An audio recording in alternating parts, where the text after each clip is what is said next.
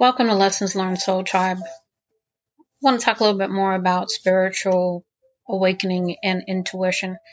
Like I said in my part one, I probably have always had some kind of intuition or some kind of knowing about things.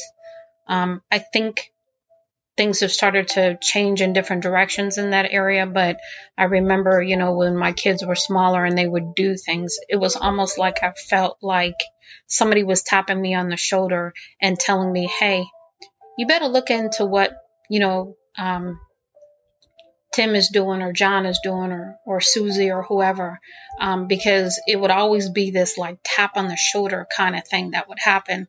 And my kids really couldn't get away with too much. If they lied to me, I always knew. If I asked them a question, I already knew the answer before they would tell me. I was just asking the question to see if they would tell me the truth.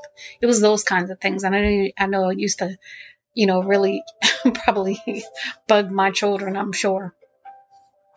But intuition, typically what happens, and I want to tie this back to different experiences we have in our life, is we don't pay attention to our intuition because our intuition is a part of that higher self of us, that godlike self that is, part of our higher self that tries to guide us in our life.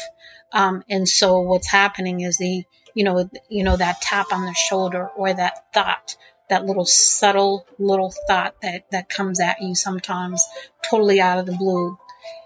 Those are the kinds of things that, represent the intuition. I know for me that if I'm not paying attention to my intuition, which believe me, I am a hardhead, so I don't pay attention sometimes. I'll almost get like this, and that's usually when it comes in my dreams. Like I said in the last episode, I will sleep and I will have this like voice almost yelling at me in my head, like, pay attention, listen to me. And so I've started to maybe pay attention now. Whereas before I was very good at not listening to my intuition. So I'm only doing these sessions to, really, sort of give you some comfort if you're having any of these kinds of things happen. And just, know that intuition is there to help you. It's not there to hurt you or anything like that. So just, be comforted in that and start listening to your intuition. It doesn't lead you astray.